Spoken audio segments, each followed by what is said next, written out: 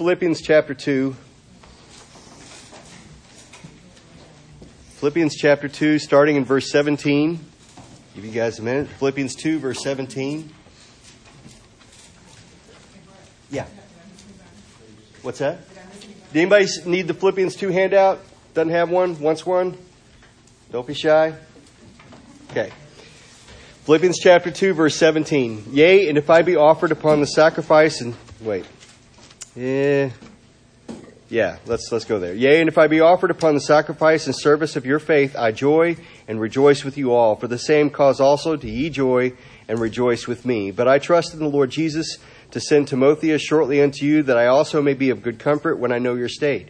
For I have no man like-minded who will naturally care for your state. For all seek their own, not the things which are Jesus Christ's. But you know the proof of him, that as a son with a father, he hath served with me in the gospel. Him therefore I hope to send presently, so soon as I shall see how it will go with me. But I trust in the Lord that I also myself shall come shortly. So we're on page 7. On page 6. You okay? Okay. On page 6, item number 7 near the bottom is Paul's communication to know their state. And so letter A, we already covered this, but Paul's love for the brethren in Philippi is evident, that he could not rest without knowing the state of believers there. That is, of course, the way it should be. Brothers and sisters should care about brothers and sisters both here and around the world, specifically missionaries, evangelists, others serving the Lord, other places where Christians are suffering, in China and in many mission fields. We need to be concerned about and not be willing to, I'll do my thing, they do their thing. Listen, some people are suffering a great deal under a great deal of persecution, a great deal of challenges. And even if you're not facing immediate persecution, Satan is looking for his opportunities in all of our lives. So we need to be caring for each other and lifting each other up. It's paramount that we do that. And so Paul's love for the brethren is evident, that he could not rest without knowing the state of believers there. And letter I, Paul found it difficult to find others who shared his burden for the brethren. And folks, it's something that we need to be seeking for God to do here among this group of believers, that we lift each other's needs up, that we lift brethren around the world up. That's our job. We need to love and care for others, but listen, it is our place to care about others and to specifically care about brothers and sisters around the world who are in specific need, and we need to care for the lost. And so on page 7 at the top there, we've already covered this. Even among brethren, the default state among us seems to be seeking their own well-being and welfare. Even among brothers and sisters in Christ, it is just too common that everyone's default state is what's good for me today. And yet we don't think those words. I don't wake up thinking what's good for me. You just wake up and you, by default, look out for yourself.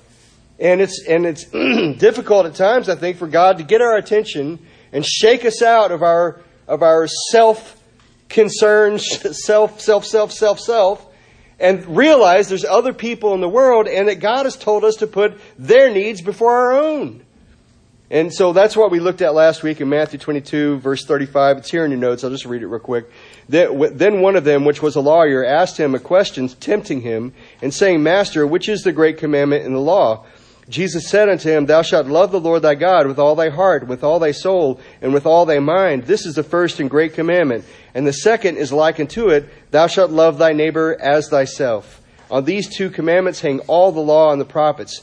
And again, I think you can become so familiar with something that you can read it, rattle it off, believe it, but we fail to have the impact of what it means to love others like yourself.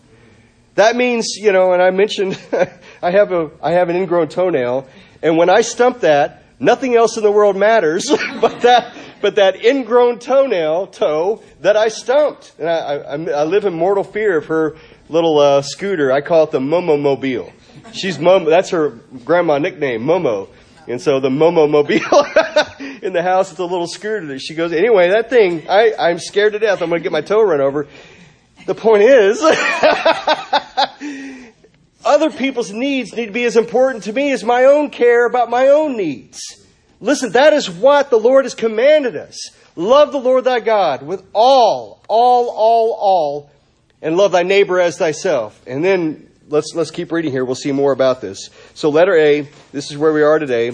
this is a choice that has to be made by faith. I added the by faith there, because we do not by nature want others to be blessed like we desire ourselves to be blessed.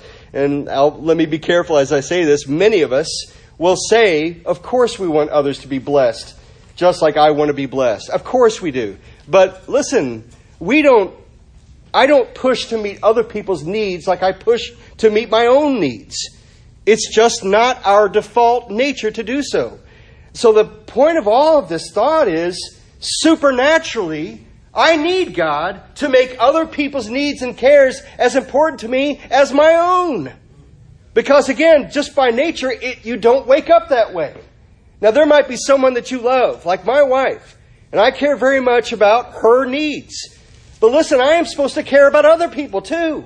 I am supposed to care, and listen, even my wife, again, it's just not the default state for us to love someone like we love ourselves. Brother Albie? It's like somebody said, I can't remember what Christians are, like we're in this war against sin and stuff.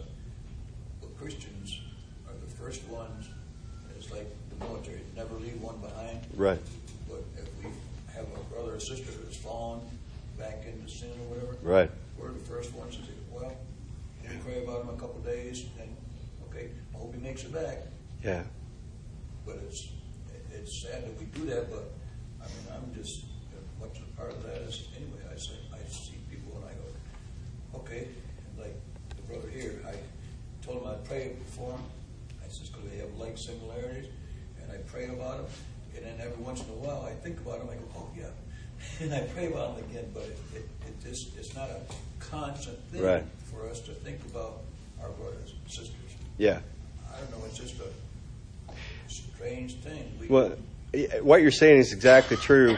You know, if I have some great need in my life, it's on my heart, on my mind 24/7.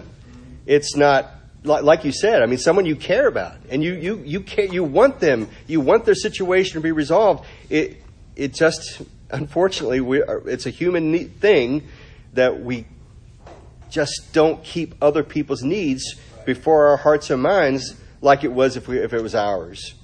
Now, if we have a kid, a child that we love dearly is going through something, you can share it with someone else. They can sympathize. They can care deeply about what's going on, but still it doesn't sit in their heart at the forefront of their mind like it would be if it was their child. So we just, again, the point is we need God's help to love other people like we love ourselves. It doesn't happen automatically. And so this is a choice that has to be made by faith, because we do not by nature want others to be blessed like we desire ourselves to be blessed. And back in Philippians, in verse 20 and 21, you see this with Paul, for he says, so he's speaking about sending Timothy to see them, because, now listen, Timothy is really not just his right-hand man, but his son. He is his son in the faith. And so for him to send Timothy, this is how important this matter is about the Philippians. And he says, I will send Timothy shortly unto you, that I also may be of good comfort when I know your state. For I have no man like-minded who will naturally care for your state. For all seek their own, which not the things which are Jesus Christ's. And so again, this is the problem, that we wake up and our natural way of doing business is to seek our own. Seek our own wants, desires, and at times carnal desires. Carnal, not even just eating, not even just, doing my day-to-day needs or day-to-day duties, but carnal desires take precedent over other people's real needs. And of course, from heaven's perspective, this is a great crime. That we should care more about my wants than other people's needs. Now, again, this is the default state of humankind pretty much universally, even among believers.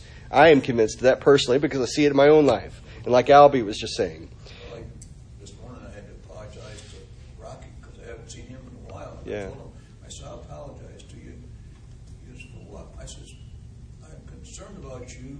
I says, and I know I should have called you and see how you're doing and everything. I says, but I don't know. I said, I got no really good excuse. I said, but I want you to know that I am concerned about you. Amen. My brother. Yeah, and the thing is Yeah. yeah, absolutely. Yeah, and again, these are things that should be true among brethren. And folks, this is not a church thing. This is a Lord Jesus Christ and His family thing. And so this is what God has commanded us, that we love our neighbor as ourselves. And neighbor goes beyond just brothers and sisters. We're going to get more into that in just a minute here. And so Paul had said that he had no man like-minded.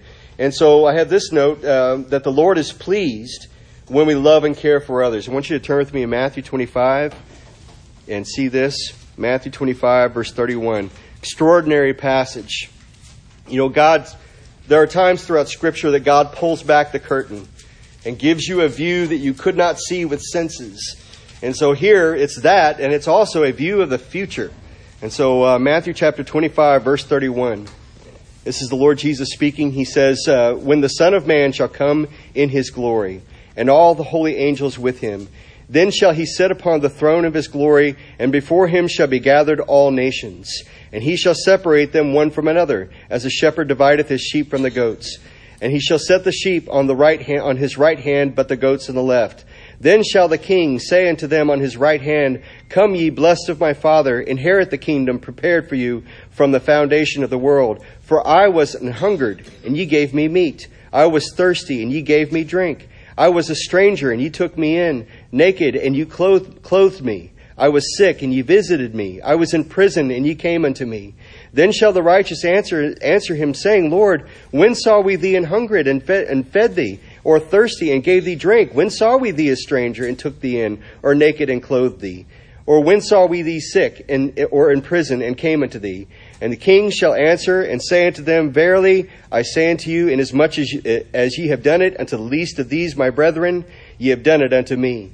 Then shall He say also unto them on the left hand, Depart from me, ye cursed, into everlasting fire, prepared for the devil and his angels. For I was an hungered, and ye gave me no meat. I was thirsty, and ye gave me no drink. I was a stranger, and ye took me not in. Naked, and ye clothed me not. Sick and in prison, and ye visited me not. Then shall they also answer him, saying, Lord, when saw we thee an hungered, or athirst, or a stranger, or naked, or sick, or in prison, and did not minister unto thee? Then shall He answer them, saying, Verily I say unto you, inasmuch as ye did it not to one of the least of these, ye did it not unto me. And these shall go away into everlasting punishment, but the righteous into life eternal. Folks, this passage and many others are meant to give us a view beyond what we see with our eyes. That as we treat others, it is something that the Lord takes to heart. And specifically, He says, when you saw the destitute, you saw the hungry, you knew of brothers and sisters in sick or in prison, and you visited me. And they said, Lord, when saw... He says, when you did it to the least of these, you did it to me. Do you see this very specific ownership that the Lord Jesus takes? When you showed compassion to others, you were showing it to me. And then, of course, the reverse is true. And folks, this passage is not teaching that you visit people, that means you go to heaven. You don't visit people, that means you're going to hell. It's not the meaning of this passage. What this passage is saying, this is the tenor of one group of people and the tenor of the other group of people. These things, visiting people in need, showing compassion, that should be the way in which brothers and sisters in Christ lead their lives. This is what God is teaching us right here in this passage. That kind of love and compassion is how we should show others. The thing is it's like everything else in the Christian life. I can't just work it up. God has to put it in me. I am not by nature the person that I should be every day. I have to have God put that compassion in my heart and lead my mind, lead my will. Because listen, we all have a will of our own, and we need it to bend to God. That's just the bare truth of the matter. We need our will to bend to God's will. And so this passage is, I hear this voice in my mind so many times when I think about, I need to go visit that person because that is pleasing to the Lord Jesus. Listen, that's good enough reason all by itself to do everything in life. This is pleasing to God. Or don't do this. because this is not pleasing to God. I want the Lord to be pleased when He looks at my life. And none of us are up to, again, you don't pull yourself up by your Christian bootstraps and become like Christ. It's a work that God does in us. I thank God for Philippians chapter 1, which says, He which hath begun a good work in you will be faithful to complete it. Thank God for that. That means that everything that I see in the Bible, and God says it ought to be this way in your life, and I look at my life and it's not that way, that means I can go to the Lord and say, Lord, I ain't what I ought to be, and I need you, please, Lord, make me into the man you want me to be. It's a promise that God gives that He will answer that prayer. The Bible says in 1 John, if we ask anything according to His will, we know He hears us, and we have that which we have asked. So when I say, Lord, make me into this person that I know I should be from reading your word, it's an answer that God is going to give. He's going to do the work. But we need to yield our lives up to Him. Listen, I have been bought by the Lord Jesus Christ. I do not belong to me. Not one person in this room has a right to stake his claim on his life and say, my life's mine. You do your thing, I'll do my thing. That is the view of a great deal of the people in America, and it's inaccurate. We do not belong to ourselves. And even if you're lost without Christ here today, you still can't make that claim because your next breath is in Christ's hands. And so our place is to submit our lives unto Him and say, Lord, make my life what you want it to be for your glory. And listen, this moment that we just read pays it all off. Any sacrifice that you make for the Lord that day, when the Lord Jesus shows that He is pleased, would pay back everything.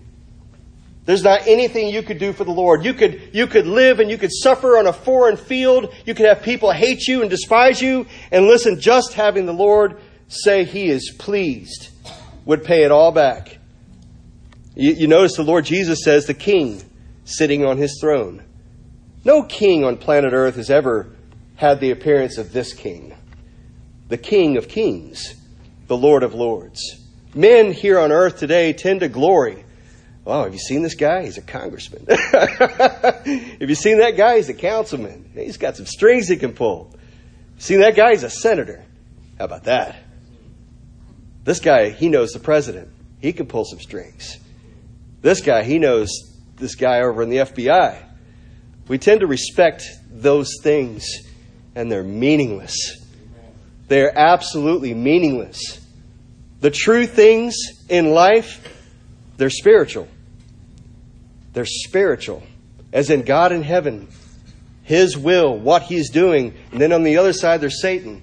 There's the things he is trying to accomplish. They're all contrary to what God's trying to do. Our place as human beings, and specifically if you've been born again, our place is to yield unto God. Not follow the flesh, not follow the prompting of the world, not follow Satan's leading. Our place is to choose day by day, Lord, help me be your man. Help me to follow your will. Because everything else in life is not just a waste of time. There's so many things that are part of the way in which the world is moving. And you see it all over our society. You see it in entertainment. You see it in education. You see it all over our world today. And it's all going bad. It's all distasteful. It's a lot of wickedness and sin. And our place is to recognize, you know what? The only person who's got a good plan here is the Lord. And to recognize His plan for my life is what I need to follow. And anything else is a train wreck waiting to happen.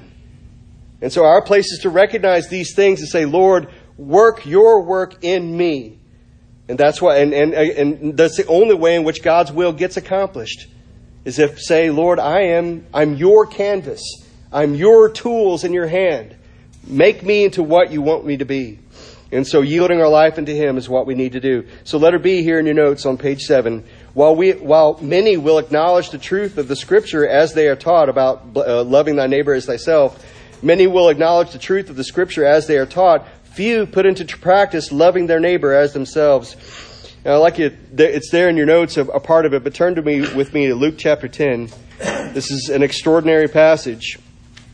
Luke chapter 10, starting in verse 25. And it's 25 through 37, not 27. Luke chapter 10, verse 25. I'll give you guys a second. Luke chapter 10, verse 25. And behold, a certain lawyer stood up, tempted him, saying, Master, what shall I do to inherit eternal life? And he said unto him, What is written in the law? How readest thou? And he answering said, Thou shalt love thy Lord, the Lord thy God, with all thy heart, and with all thy soul, and with all thy strength, and with all thy mind, and thy neighbor as thyself.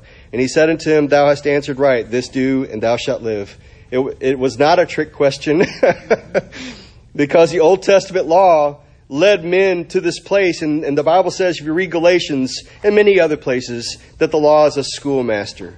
It brings you to Christ, because man cannot be perfect before God. Man cannot do these things. And so it says, love the Lord thy God as with all thy strength and all thy mind, and thy neighbor as thyself. He said unto him, Thou hast answered right. This do, and thou shalt live. But he, willing to justify himself, said unto Jesus, And who is my neighbor?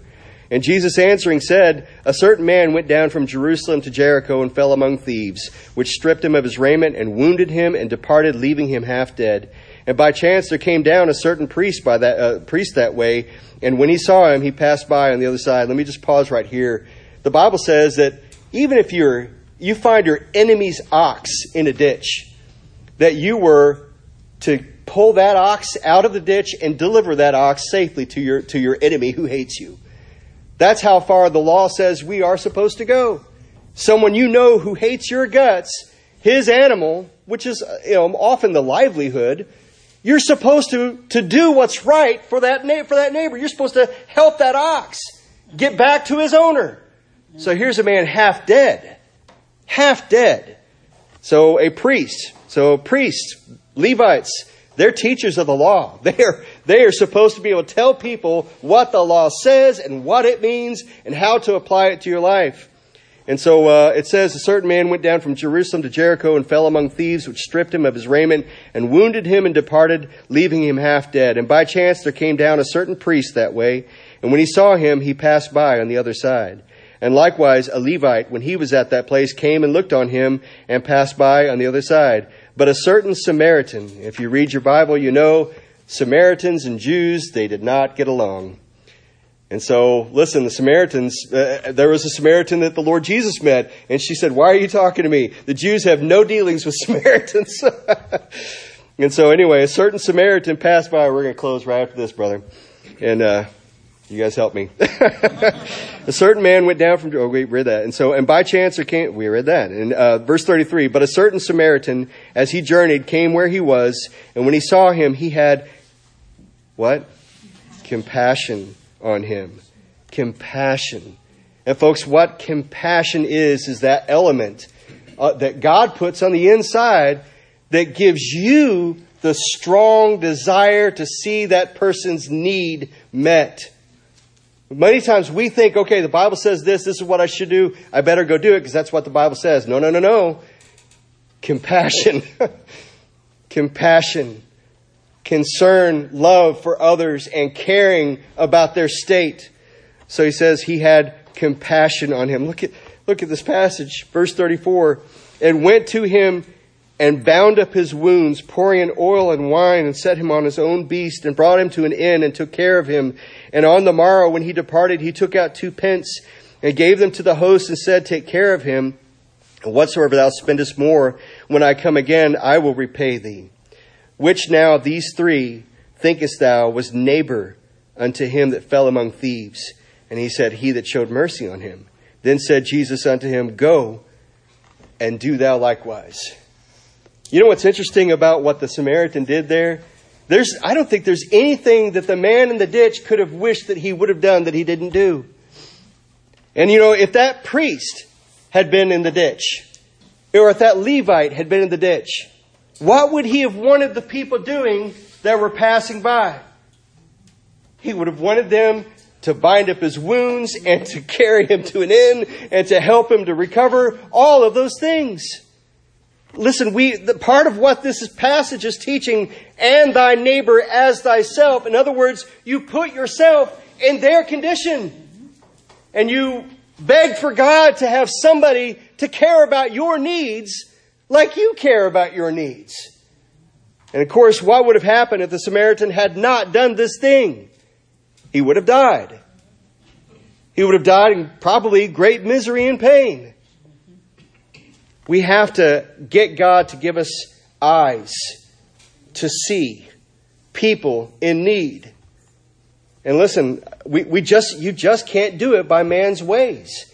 You can't do it by means of, I need to be a religious man today. That's not going to do it.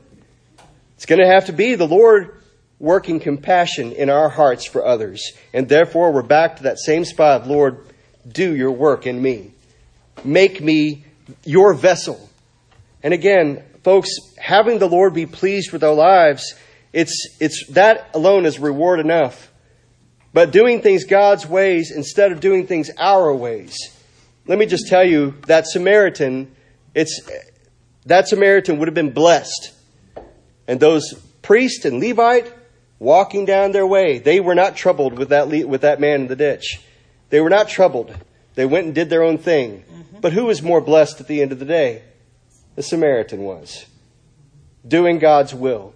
Because God won't suffer you to not be blessed while you're doing His will. Our place is to recognize that by faith. God will take care of me. God, all that the Samaritan would spend in the care of that man, God will take care of it. Instead of thinking, I need this for me. I need this for my family. Those are all just carnal responses. God takes care of people when they put their trust in Him. And so we'll have to stop right there. Thank you, Lord, for this time we had. Thank you, Lord, for these truths. Thank you, Lord, for these wonderful things that you teach us in your word. And Lord, they have to go beyond words. They have to go beyond just things that we nod our heads and agree, yeah, these are good teachings. Lord, we need you to make them real in our lives. We need our wills to bend to yours. We need to be vessels in your hand, accomplishing your will, shining for you, bringing glory to you in this life. And we know, Lord, that all of your rewards in this life and in the life to come are more than recompense enough. We pray for everyone here today. Thank you for everyone here today. For those who could not be here today, bless them. And we pray for the coming service that you would be glorified. Lord Jesus, we pray that you would be high and lifted up. We do thank you and ask all these things in Jesus' name. Amen. Thank you.